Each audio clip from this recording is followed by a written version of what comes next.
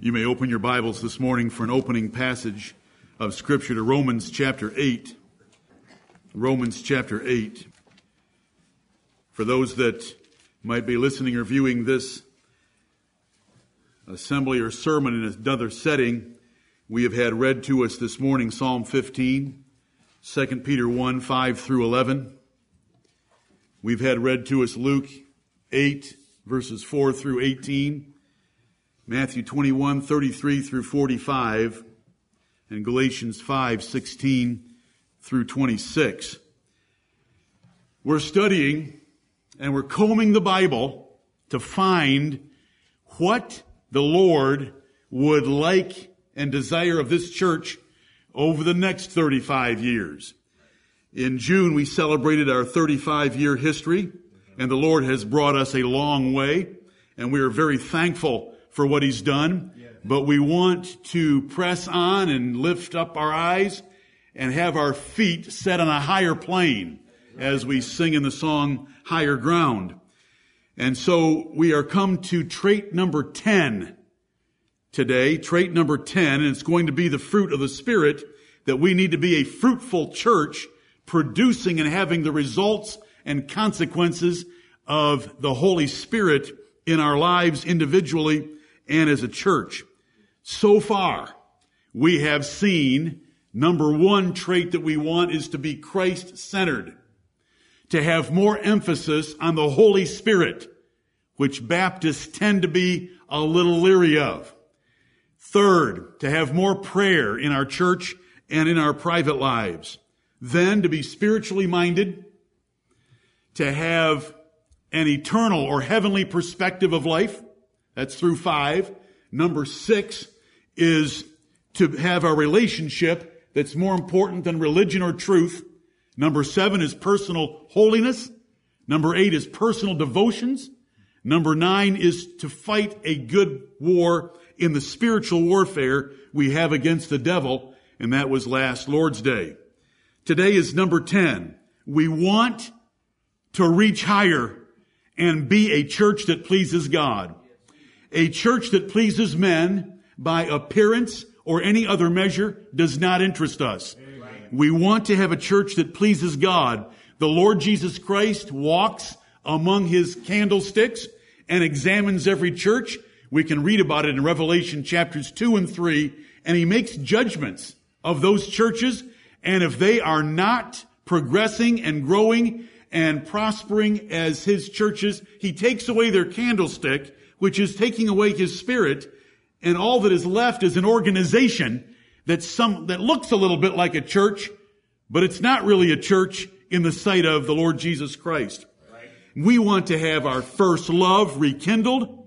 We want to have fellowship with Him, and we want to bear fruit. This trait that I'm giving to you this morning, the fruit of the Spirit, is different from trait number 2. Trait number 2 was the Holy Spirit in the sense that we want to emphasize Him more. We want to have a more perfect theology in that we understand the role of the Holy Spirit better, and we pray for His influence in our lives and in our church. There was hardly anything said about His fruit. It was talking about Him, His work, His ministry, what He testifies of in our lives, that we need to pray for Him, that we need to avoid grieving and quenching Him, because we need His power in our lives. He is the presence of God with us. Right. God is with us, not in the person of the Lord Jesus Christ, but in the person of the Holy Spirit. Invisible to the eye, but nonetheless powerful inside us, individually and then corporately in this church. And we want to be very thankful for that knowledge, but that was trait number 2. Today is that Holy Spirit should bear fruit in our lives, and we want to talk about fruitfulness. If we're going to be a church reaching higher ground, we don't want a new building. That's not going to make, well, we do, building committee. But a new building isn't going to make us a better church. Right. Dressing better isn't going to make us a better church. Necessarily singing better isn't going to make us a better church. But there are moral traits. There is moral fruit.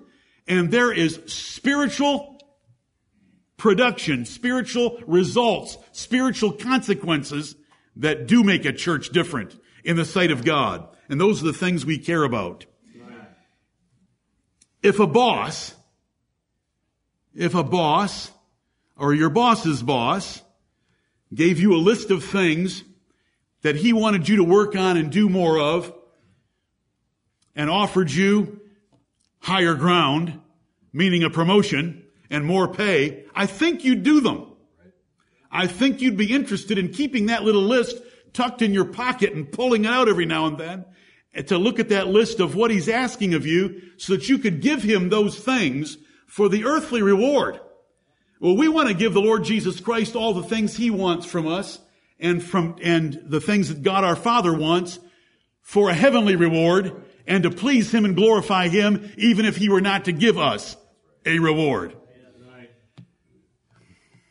We love the doctrine of regeneration by the sovereign power of the Holy Spirit.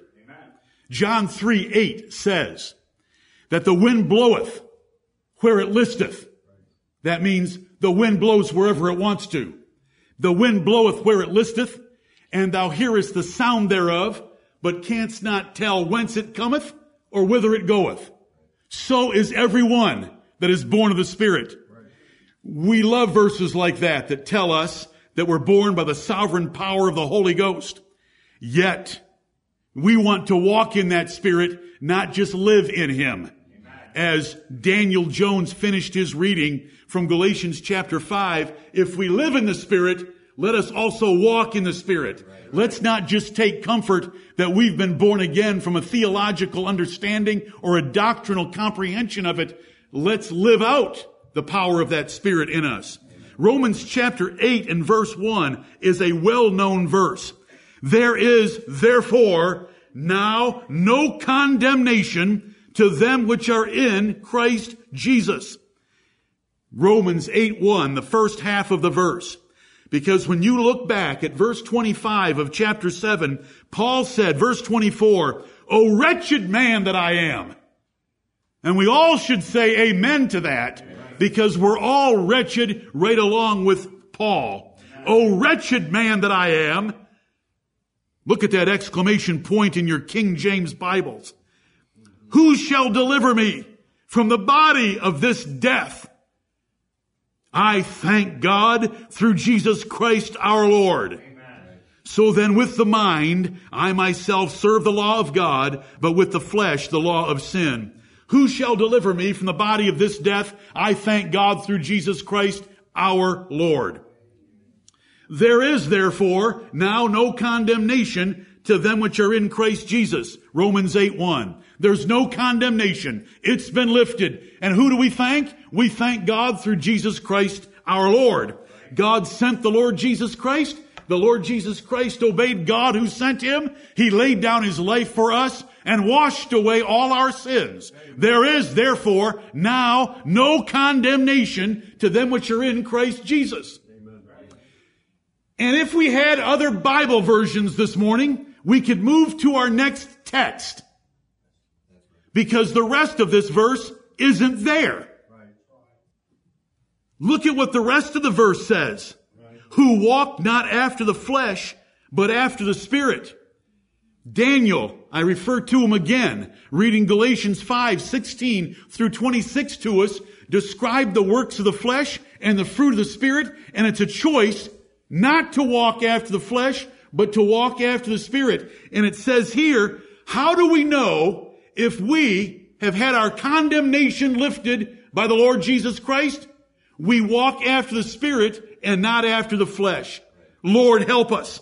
I'm thankful, and we believe our King James Bibles. We don't care how many and how powerful and what mockery they make of us as being King James only or any other descriptive term they might throw against us. The second half of this verse is who walk not after the flesh, but after the Spirit. Amen. We walk differently. We live differently. And this is what today's all about in this first assembly. Lord, help us to do this. Amen. The fruit of anything is that which is produced. Fruit is the effect. That's with an E. What is what results from something, or the consequences of a thing. When we say we want the fruit of the Spirit in our lives, we want the results or the consequences or what is produced by the Holy Spirit. And it's a list of things, and today this is not complicated at all. It's a reminder that for our church to be great, and we do bear much of this fruit already, but if we want higher ground, and every one of us looking in the mirror of God's Word should realize we have a lot of blemishes and we don't measure up as well to that list as we should. Right. And so it's just to encourage us, let's make sure we measure our church by the right list of things. Let's not measure our church by just the ancient landmarks. Let's measure the ancient landmarks being the points of doctrine and practice. You know, we're Baptists. We will only baptize a believer and only by immersion, and we know that it does not save the soul. We're Baptists. But let's not just stop at being Baptists. Let's move on and bear the fruit of the Spirit in our lives. Amen. There's lots of Baptists that don't bear fruit. And if we all be honest with ourselves, we've been Baptists and haven't bore fruit at times. We judge men by their fruits or their results just like we judge trees. Jesus liked to make the comparison. James made the comparison that when you look at a tree and it's got apples, he did not make that example. When you look at a tree and it has apples, then you know it is an apple tree. And I don't have time to turn you to those passages, but where Jesus taught, ye shall know them by their fruits, it's because you identify trees by the fruit hanging off it. Right. Can anyone identify us? Right. Can anyone identify you? Are you identifiable? Are you clearly known and visible as a Christian? Right. As a Spirit-filled Christian? As a Spirit-empowered Christian because you're bearing His fruit? Do they see the fruit hanging off you? So they know that is a spiritual Christian. This is our goal as a church and as individuals. Right. The Bible uses this kind of terminology throughout. Look at Luke chapter 8, which our brother Jonathan read this morning, Jonathan Carnell. Luke chapter 8. The most important verse out of that parable of the sower in Luke chapter 8 is the 18th verse, the conclusion. And it is the first 6 words that are weighty and serious and should grip every one of us. Luke 8:18, take heed, therefore, how ye hear. Every one of us should take great care about how we hear the preaching today, because there's 4 responses. There's the wayside hearer that's daydreaming right now, and so the devil snatches away the word of God and they leave with nothing. Then there is the stony ground hearer that doesn't have deep soil, so the roots have to spread out wide instead of deep, and the sun arises with persecution and it disappears and doesn't bear fruit, though it did spring up quickly with joy when it heard the message. Then there is thorny ground where thorns grow up around. It springs up well. It hears the truth. I love that message. Yes, that's true. Lord, I want to live for you. But then they go out and the cares of this world and the love of things and covetousness choke it out so that it doesn't bear fruit. Then there's good ground. Ground that is not daydreaming, ground that doesn't care about getting rich or being comfortable in this life, ground that doesn't care about persecution. It's ready to hear the word of God. It's eager to hear, what can I learn today to please God more perfectly? Bam! You know, it grows like Jack's beanstalk. And it bears much fruit, 30-fold, 60-fold, and some 100-fold. Now in Luke chapter 8, the complaint that is made by the Lord Jesus Christ about different kinds of ground are they don't bear fruit. Look at 14. That which fell among thorns are they, which when they have heard go forth and are choked with cares and riches and pleasures of this life and bring no fruit to perfection. Then verse 15, but that on the good ground are they which in an honest and good heart, having heard the word, keep it, and bring forth fruit with patience. So how do you bring forth fruit with patience? You keep the word of God. You're going to hear some things today that you ought to do better and that I ought to do better. So how do we leave here fruitful? We keep the word that we're going to hear. Right. That's all we have to do. Oh, there's so much that could be said. It's fruit, the results of a thing, the effect of a thing, the produce of a thing, the consequences of a thing, and we're talking about the work of the Spirit of God in us should result in an outward demonstration that we're obviously Spirit-filled, because we do things that only a man with the Holy Spirit would do. God did not save you to live any way you please. Right. You should rather bear much fruit. That was His purpose in saving you, was for you to bear fruit to His glory. And without that fruit, you can't be sure He saved you. There are lots that are going to tell the Lord Jesus in the great day of judgment, Lord, Lord, I did many wonderful works in your name. I was a preacher in your name. Lord, Lord, I never knew you. Depart from me, ye that work iniquity. I never knew you. That's horrible. The world rushes on out there, 7.2 billion of them. They don't care about this lesson, but it is coming so soon and it's going to catch them unawares. And they'll all give an account of their lives and we'll give an account of ours. Let us hear instead of I never knew you, well done, thou good and faithful servant. That's what we want to hear. Look at Matthew chapter 3. John the Baptist burst on the scene in the wilderness of Judea. And all of Judea went out, it says that in the Bible, to see his baptism in the river Jordan. Matthew chapter 3, but he blasted those Jews that came to hear him. Verse 7 of Matthew 3, but when he, and that is John the Baptist, Matthew 3:7, but when he saw many of the Pharisees and Sadducees come to his baptism, he said unto them, O generation of vipers, who hath warned you to flee from the wrath to come? Bring forth therefore fruits, meet for repentance. And think not to say within yourselves, we have Abraham to our father. For I say unto you that God is able of these stones to raise up children unto Abraham. And now also the axe is laid unto the root of the trees. Therefore every tree which bringeth not forth good fruit is hewn down and cast into the fire. This is the word of God. John the Baptist gets himself an audience and he just lays into them because he knew that many of them were hypocrites, especially the Pharisees and Sadducees that were there. And he says, show me some fruits. I'm baptizing with the baptism of repentance. Repentance is not something that comes out of the mouth. Repentance is a changed life. Show me. Because the axe is now laid to the root of the tree. The fire here is the burning up of Jerusalem in 70 AD. It was on that generation. He called them O generation of vipers. That group of men that were alive at the time of the Lord Jesus, who crucified him, the Son of God, the Messiah, who was proven so by countless miracles.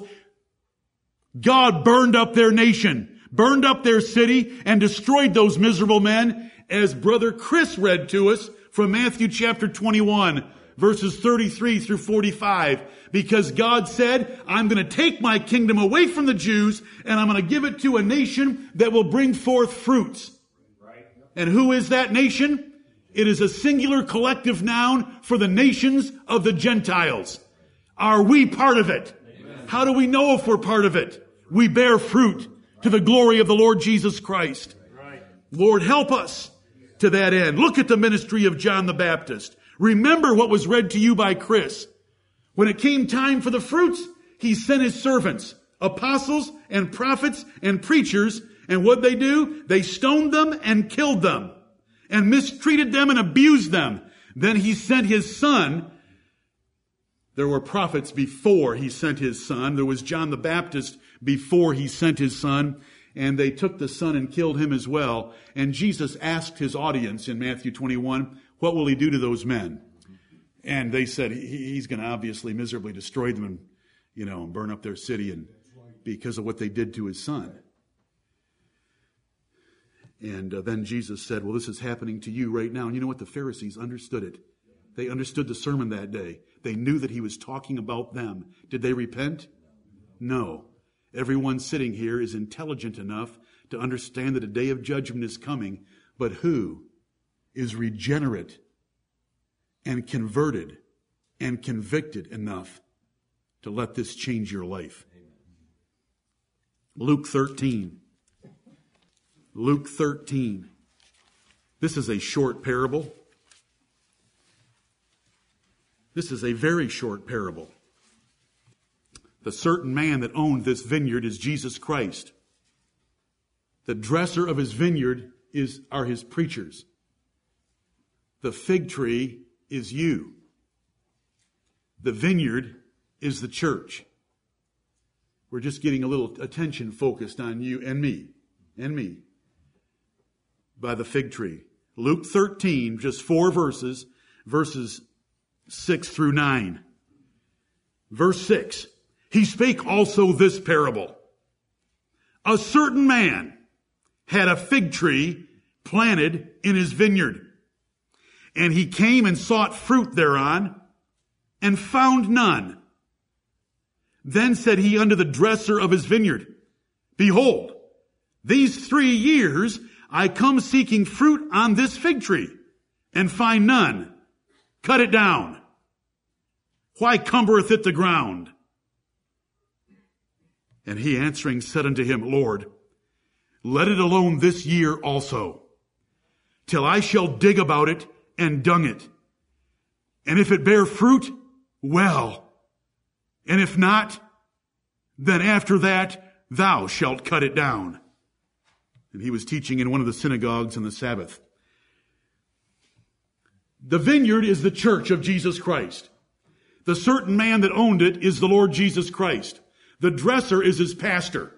The Lord Jesus Christ, walking around his golden candlesticks, as Revelation chapters 1 through 3 describes, measures every church and measures every member of every church. And the Lord Jesus Christ comes and looks at this fig tree, and for 3 years, he's checked on this fig tree, and the fig tree has not produced any fruit. There's no figs hanging off it. It's barren. And he says, I've come 3 years looking for fruit. My pastor, cut it down. Cut it down. Why cumbereth it the ground? It's just wasting soil. It's wasting water. It's wasting everything else that a fig tree uses.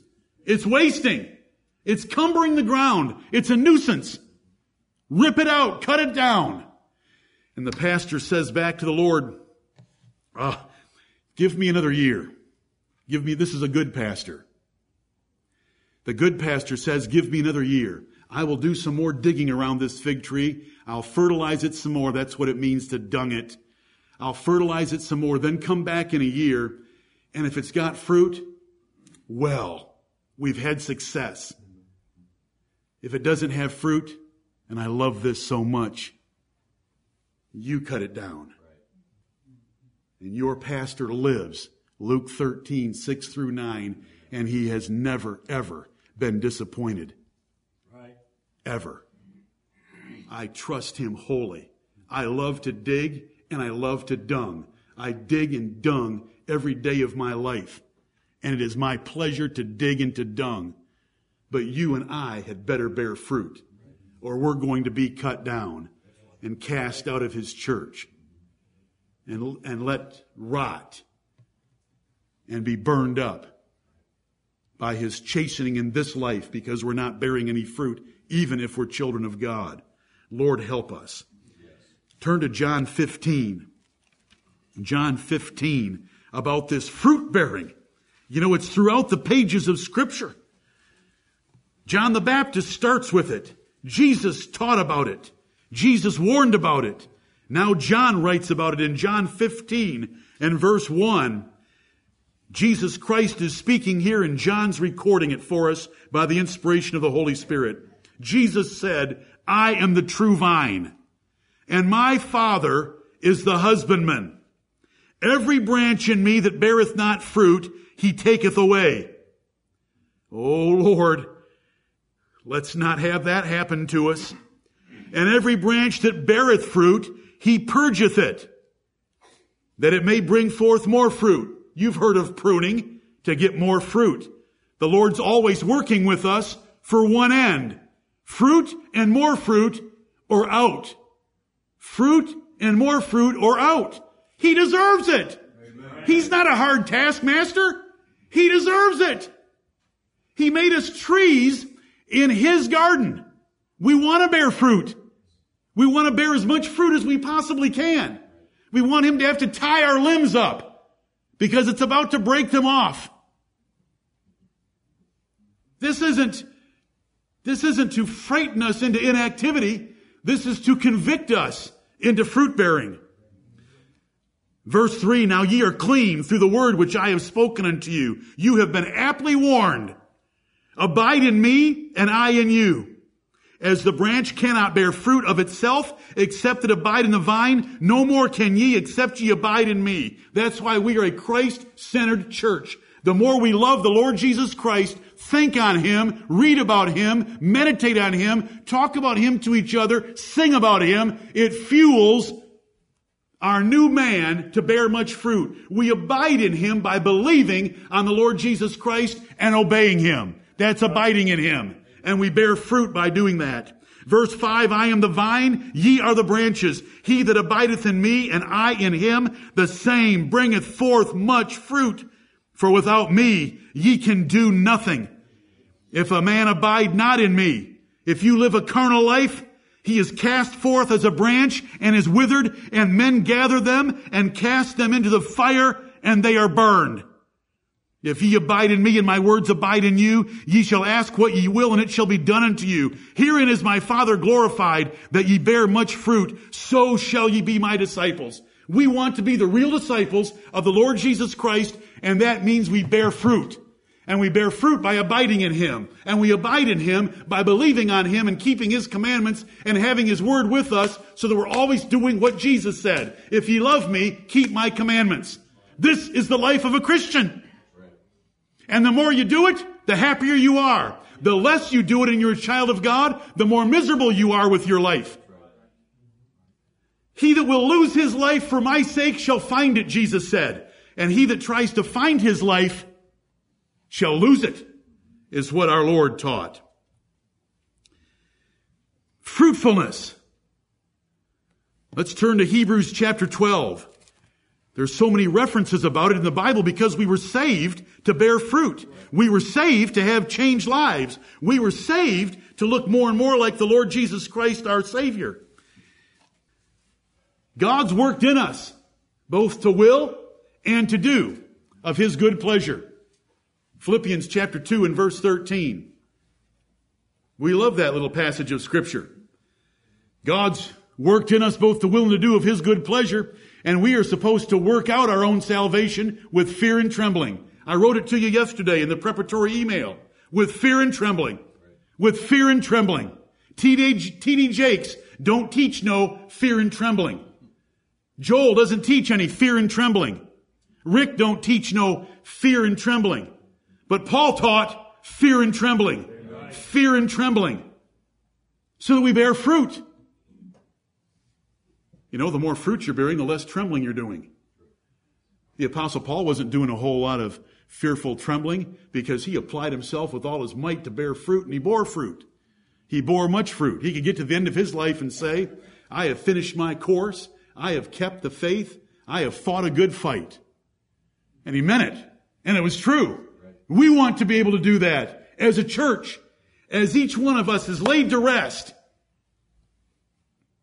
I can't say in the church cemetery building committee. As every one of us is laid to rest, let us be laid to rest with similar statements that we can make and everyone knows they're true. He fought a good fight. He kept the faith. He finished his course. Let's do that. That's higher ground for a whole church. You know, so many pastors have to get in the pulpit standing over a body in a box that's on wheels that's going to be rolled out and put underground and say some sweet platitudes for the family that is sitting there, knowing full well if he's a sincere, sober pastor that there wasn't very much fruit in the man's life. Do you remember Jerry's testimony from last Lord's Day? Let that not be true of any of us. Hebrews 12, beginning at verse 5, is about the Lord chastening his children. And if you're not chastened, then you're a bastard, so you don't have to worry about anything. You're on your way to hell. But if you're a child of God, the Lord's going to chasten you because he loves you. He wants to perfect you and help you and get you back in the way of righteousness. Thank you, Lord, for chastening us. Thank you for Psalm 119, verses 67, 71, and 75 that tell us that the Lord in faithfulness chastens us to get us back in the way of righteousness. It's to be fruit-bearing. He wants all of his children walking as dear children and bearing fruit. So it says in verse 11, now no chastening for the present seemeth to be joyous. Being spanked by the Lord is not fun, but grievous. It can be painful. Nevertheless, though it does grieve you and it's not joyful when it's happening, nevertheless, afterward, it yieldeth the peaceable fruit of righteousness unto them which are exercised thereby. Now you're getting a little bit of chastening right now from the Word of God. Let's be exercised by it. Let's have our minds and our hearts, our souls and our consciences exercised by the Word of God. Hurry up, Pastor, and get to the list. I need it. Like a dying man in the desert who needs a drink of water. I need the list. Thank you. I was waiting for that. Fruit is obvious. You know, Jesus taught in Matthew chapter 5, let your light so shine before men that they may see your good works and glorify your Father which is in heaven. So it's visible. All of you sober, godly, Bible-fed, Bible-retentive members of this church, you can sit down with a piece of paper and rank the members of this church. We can sit and rank the members of the youth group. It only takes as long to write the name as it does to find their spot. Because fruit is visible. Fruit is obvious, and it doesn't come out of here. It isn't here, and it's not this sitting on a pew. It means nothing. It's the things that we're going to get to, and how much of them is there. We want all men to see our good works and glorify our Father in heaven. We want to adorn the gospel and silence our enemies by continuous virtuous conduct. Belly worship is obvious. A belly worshiper, the Bible tells us what a belly worshiper is. They mind earthly things. That's what it says. Philippians 3, 18 and 19. You don't have to have a Buddha in your backyard to be a belly worshiper. I know Buddha's got a big belly, and if you were worshiping Buddha with a big belly, then in one respect you'd be a belly worshiper. But the belly worshiper in the Bible is simply a Christian that minds earthly things. They care about their job, their house, their yard, their car, their food, their pleasure, their vacation, and the rest of the junk. All of that is junk compared to living all out for the Lord. It's visible. Belly worship is visible and fruit bearing is visible. All you have to do is listen. What is the conversation about? Watch. What do they live for? What do they do? What do they do with their 168 hours in a week? Count how much fruit they have. Compare. Measure it. The Bible tells us to do that. And you know what Paul would write to every church? I want you to abound in these things more and more. More and more. And why am I preaching the way I am right now? That we would all abound in these things more and more. All of us. Pastor and you. All of us. Abound in them more and more. There's places that we can go to build our list. I've gone to a few places to build a list of 18. We're going to quickly go through the 18. There's more than 18. I'm just going to use a few lists to come up with 18. Otherwise, we end up constructing a whole practical theology and trying to preach it in one service. Otherwise, I could preach until the end of my life on this subject because it is all that the Bible contains on how we ought to live. But I've picked 18 from very specific lists that the Lord has given us. Do you know the first list? It's Galatians chapter 5, verses 22 and 23. Daniel read it to us this morning. Galatians chapter 5. We'll start with that list. Because in this passage of Scripture, Galatians 5, for higher ground for you, your family, and this church, there is a list of things given that we don't want. It's the works of the flesh. And that list is given in verses 19 through 21. And it's a pretty long list. It's got more than 9. Then in verses 22 and 23, we're given a list of 9 aspects of the fruit of the Spirit. Now, I don't make any big deal about the difference between fruit and fruits, because both words are used in the New Testament. However, I would like to say this, that in Galatians chapter 5, verse 22, it says, but the fruit of the Spirit is 9 things. And the reason I want to get a little bit of value out of the singular word fruit is that you cannot justify yourself by being a distorted Christian. Right. You can't say, as I go through the list, hey, I'm a 5 on number 2. Number 1, let's just leave that alone. I'm a 5, out of 10, and I'm a 10 on number 4. Well, you're a distorted Christian, because this is the fruit. The Holy Spirit doesn't just teach a person how to love. The Holy Spirit teaches a person how to be joyful. Right. And you're supposed to do both. Right. Love is a commandment and joy is a commandment. Right. These things we can do. If we're born again, we have the power in our new man to do them. Every day, we have to put off the old man, as Daniel introduced his passage in Galatians chapter 5. We put off the works of the flesh and put on the fruit of the Spirit. So it's a daily activity. We've got to remember them, then we've got to learn them, and right now I'm going to teach them to you very quickly, and we've got to do them. If I got to do it 18 in just a few minutes, we need to get going. Number 1 is love. Love, it says in Galatians 5:22, but the fruit of the Spirit is love. Love is the greatest measure of a Christian in the Bible. Right. By far, way past faith, way past anything else. It is the greatest. Now by faith, hope, charity, these 3, but the greatest of these is charity. So much more could be said on that subject. A sermon series was preached long ago entitled, Love is the Greatest. Because love is the greatest measure of a child of God. Devils believe they have faith, but devils don't love. Right.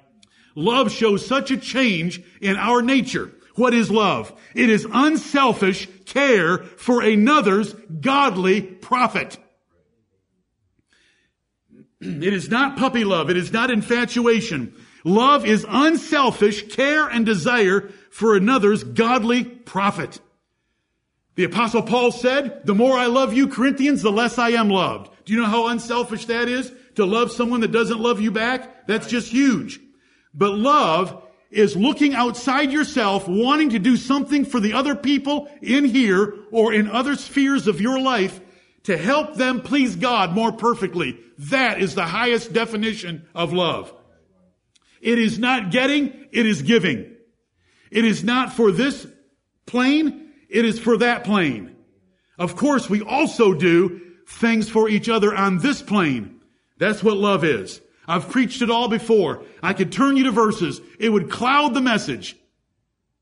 It's all going to be in an outline on the website in a few hours. Love, joy, is heartfelt gladness from knowing the Lord Jesus Christ. Philippians 4:4 says, rejoice in the Lord.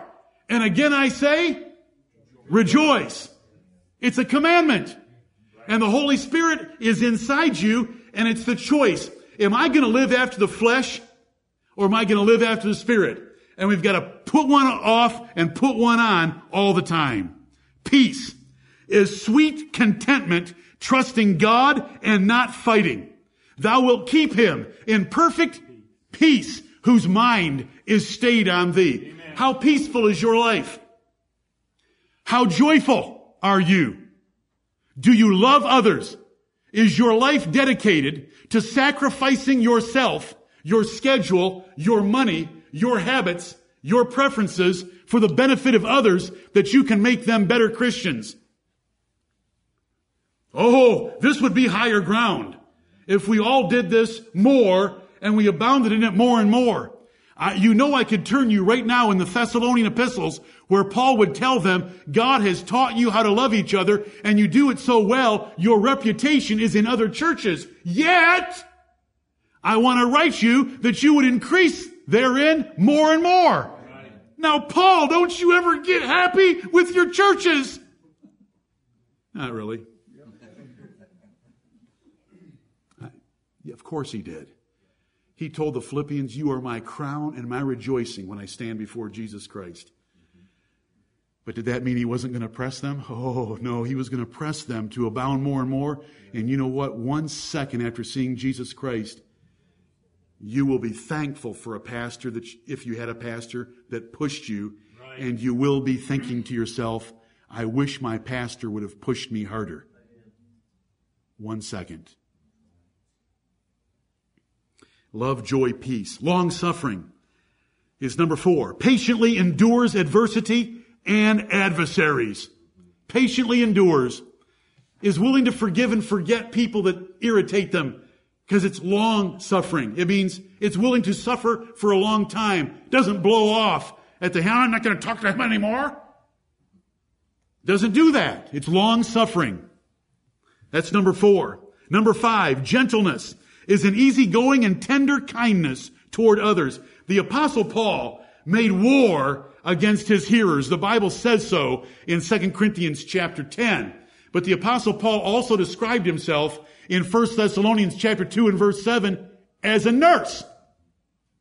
Now, Paul was as manly as there ever was in the pulpit. But he behaved himself like a nurse.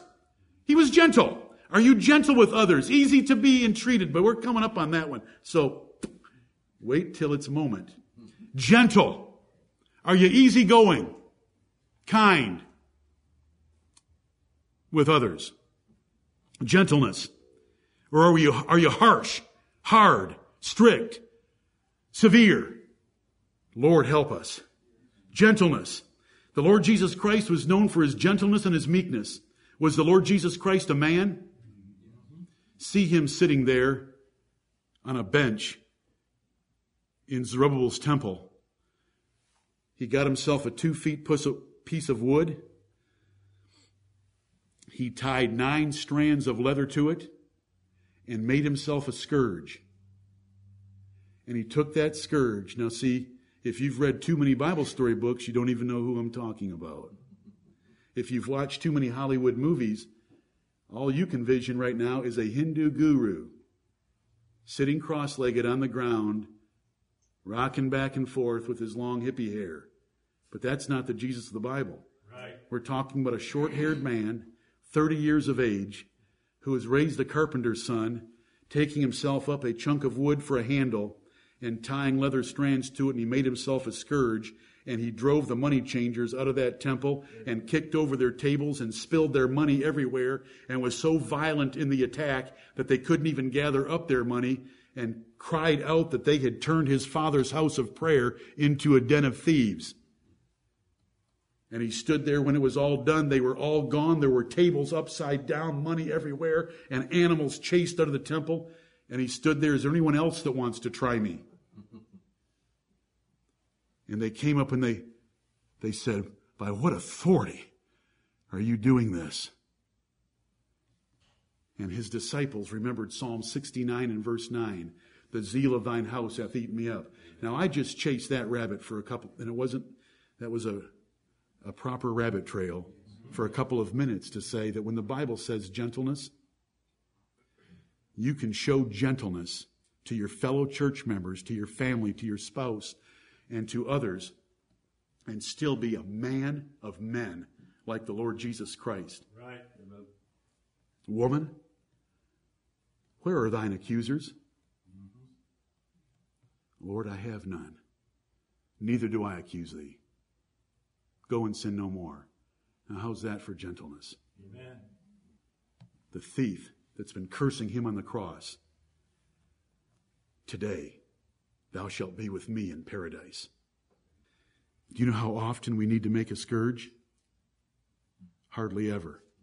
Do you know how often we need to be gentle? Most of the time. Help us, Heavenly Father, have the right balance. Goodness is number 6. It's moral purity and benevolence to others. You're good. Psalm 112 describes a good man because he loans his stuff and helps others. I've preached all these to you before. Do you all know that?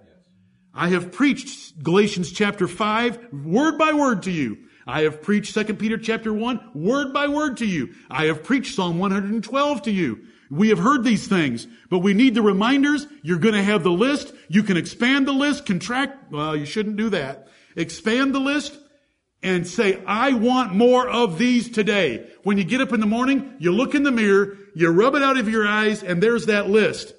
Yes, I am going to do more of those today. Goodness is moral purity and benevolence, which means kindness and doing nice things toward other people. There's plenty of verses for all of these, but there isn't time, and it would distract you from the list. Faith is number 7. It's confidence in God and all His promises so that you don't get moved. My feet are established. I'm going to hold fast. I trust God, and though He slay me, yet will I trust in Him. That's what Job said in the book of Job. Though He slay me, yet will I trust in Him. Who in here has been slain by the Lord Jesus? None of us. That's way beyond anything we've ever experienced. I will trust in Him. That's faith. Meekness avoids personal attention, esteem, or glory. It wants to give it to others instead. It comes meekly and gently and reservedly whenever it corrects someone. Moses was said to have been the meekest man on the face of the earth because he never wanted that job. He fought against that job. He tried to get out of it. He told the Lord, I was born with a hair lip. Metaphorically. I don't know how to speak. He never wanted that job. And he is the one described in the Bible as the meekest man on the face of the earth because a meek man is not looking for any attention, would rather take a back seat, listen as far as he can in his sphere of authority. Temperance is number 9 in this list. Temperance is self-discipline of passions, self-discipline and ruling of your spirit. It's not drinking too much. It's not eating too much. It's not sleeping too much. It's not letting your spirit get away from you too much. It's rule. It's best described in 1 Corinthians chapter 9 where it describes a world-class athlete seeking to be the best at their particular event, and they're temperate in all things. They sleep when they're supposed to as long as they're supposed to. No more, no less. They eat what they're supposed to. No more, no less. They exercise and follow training the way that they're taught to. They're temperate in all things in order to win a corruptible crown. We should be that way for an incorruptible crown. We should have this list. And if you don't put it on your mirror, have it here or read the Word of God to remember it. Then we jump over to Ephesians chapter 5 and we have righteousness. It's in verse 9. Righteousness is doing what is right by God's definitions. Righteousness. The kingdom of God is not meat and drink. It's not little ticky-tack rules that we don't drink, smoke, or chew or hang around with those that do. Because the kingdom of God is not meat and drink. The kingdom of God is righteousness, peace, and joy in the Holy Ghost. Have we already had 2 of those? Peace and joy. We're getting righteousness, but it's from Ephesians 5:9. That was Romans 14:17. The Bible ties these all together in lists. The list will have one or more of other lists so that you can combine them together knowing it's talking about the same thing. The kingdom of God or our church relationship is righteousness, doing what is right by God's definition, peace and joy in the Holy Ghost. What a church. Let's have more of that. Lord, help us. Our spirits are willing, but our flesh is weak. That's number 10. Number 11 is truth. It's there in Ephesians 5:9. Truth is love of honesty and hatred of any hypocrisy or exaggeration or dissimulation.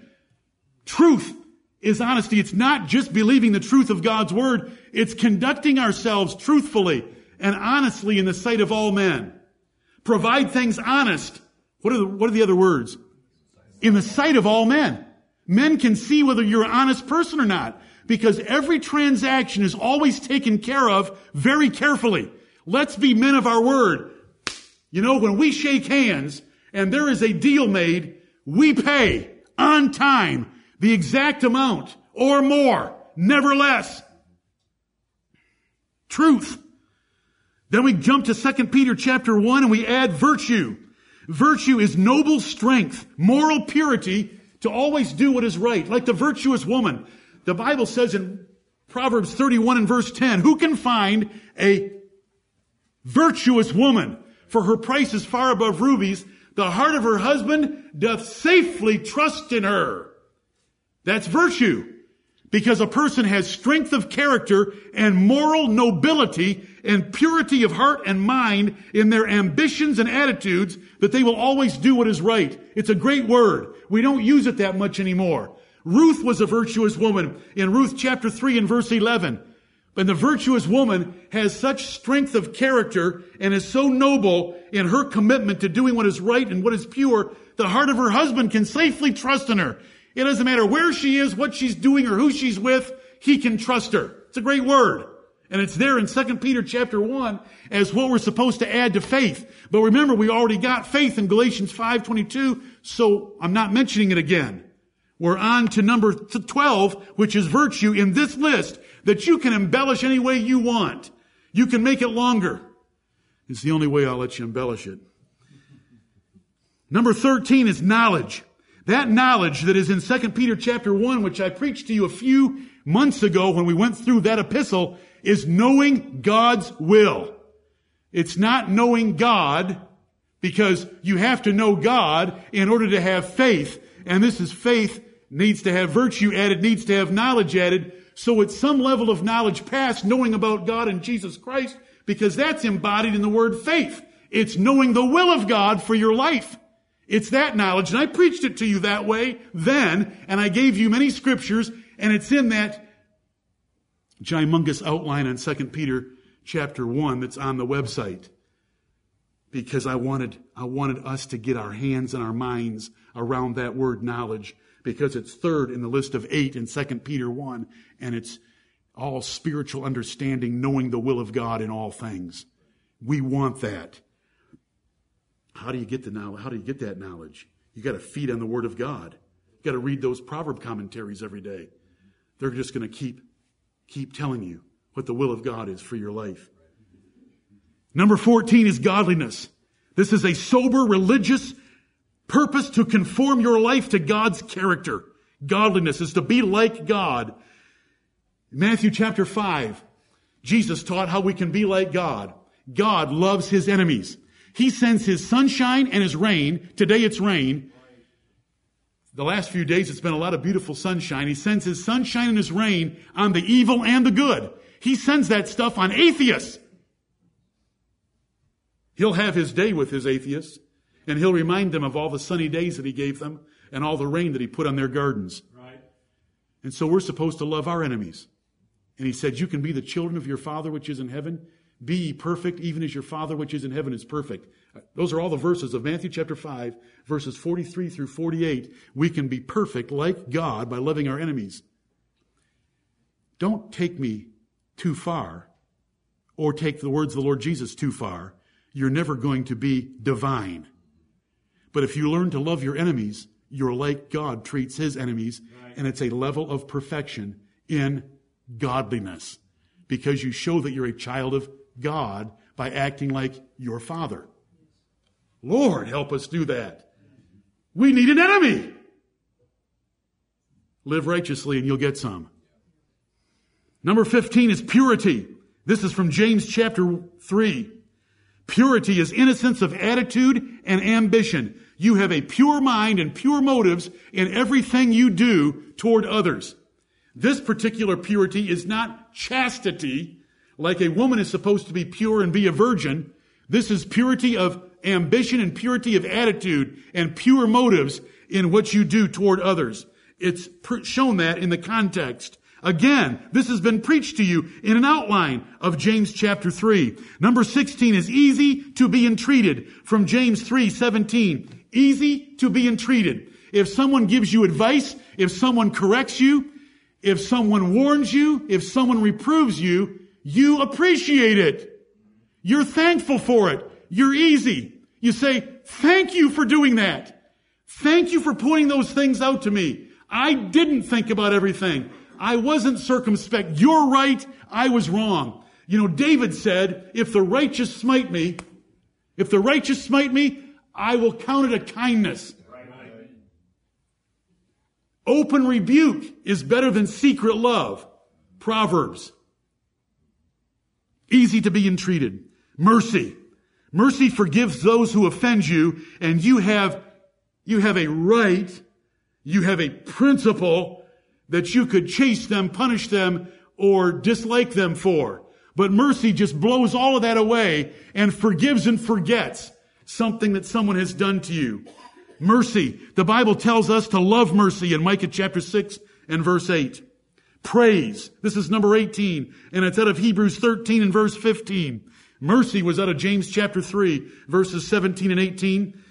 There's more. You can fault me for the way I've overlapped them and for the ones I've excluded, and I'm sorry for hurting you. But I'd like to see your list when you're done. Praise is verbal thanksgiving to God, often before others. We want, when our mouths open, good things come out about God and about the glory of God and about the Lord Jesus Christ and the truth of His Word and the preciousness of the gospel out of our mouths. How can we increase in fruit to please God more and more? Those are 18 examples from several lists in the Bible. Remember, the presence of the Holy Spirit in your life is by fruit, not by feelings. Don't go looking for the Holy Spirit because you're just feeling jacked up. The work of the Holy Spirit in your life is in His results in your life. Right. The actions in your life. Sometimes you may not be on cloud 9 in your feelings. Don't measure Him that way. So many people measure the presence of the Holy Spirit by feelings. We've had people in this church tell me later, some of you will remember these, wow, there's no spirit in there. The place is dead. Thank you. Somebody else comes in a few weeks later. Some of you may remember this. Wow, I got Holy Ghost goosebumps in your church service today. Well, I don't think either guy would even know the Holy Spirit if he came up and introduced himself to them. Because the Holy Spirit is measured by the changed lives. Right. Not by whether we get jumping happy singing victory in Jesus or not. We love victory in Jesus. I call that a campfire song, and don't pick on it because I do like it.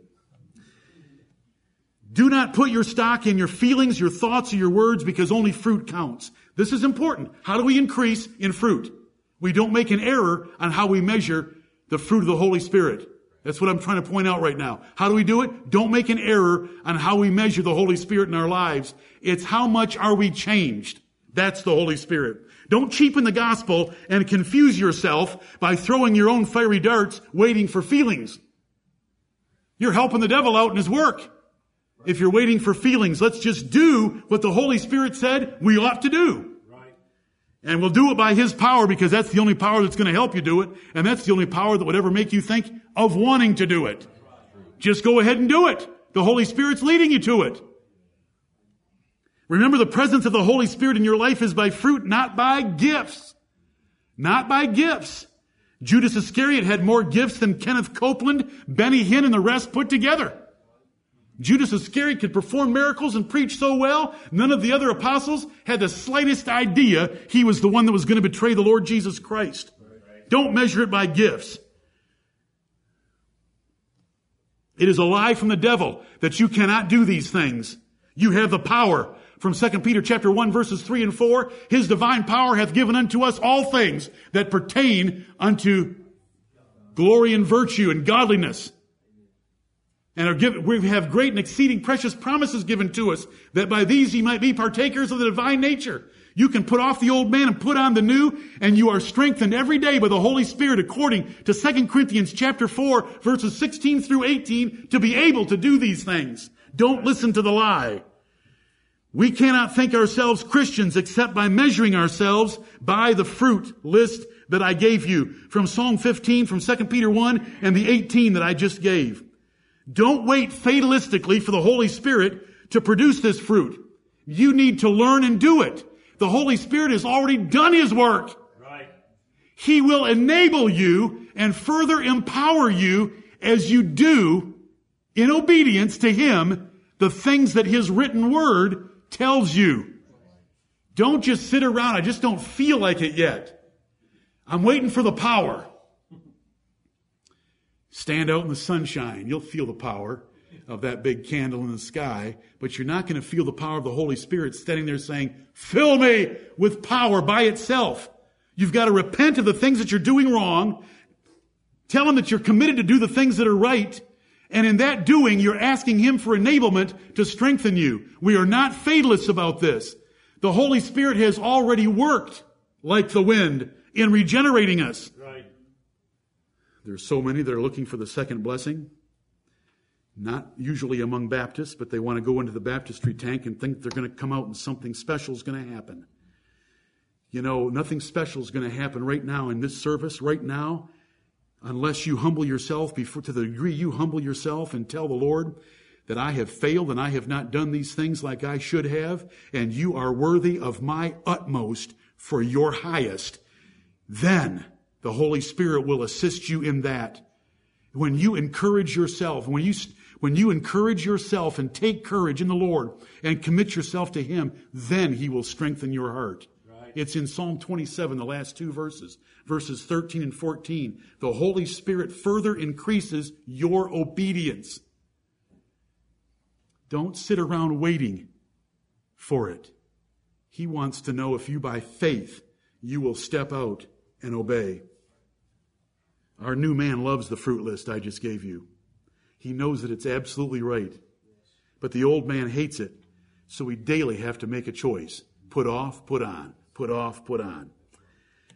Brethren, you have to confess your sins as fast as you can think of them. We must confess our sins quickly and thoroughly to avoid quenching or grieving the Holy Spirit of God. Then you will not have that sustaining, empowering presence of the Holy Spirit. He will be withdrawn and leave you without the strength to do what you should do. We want to confess our sins as fast as we can.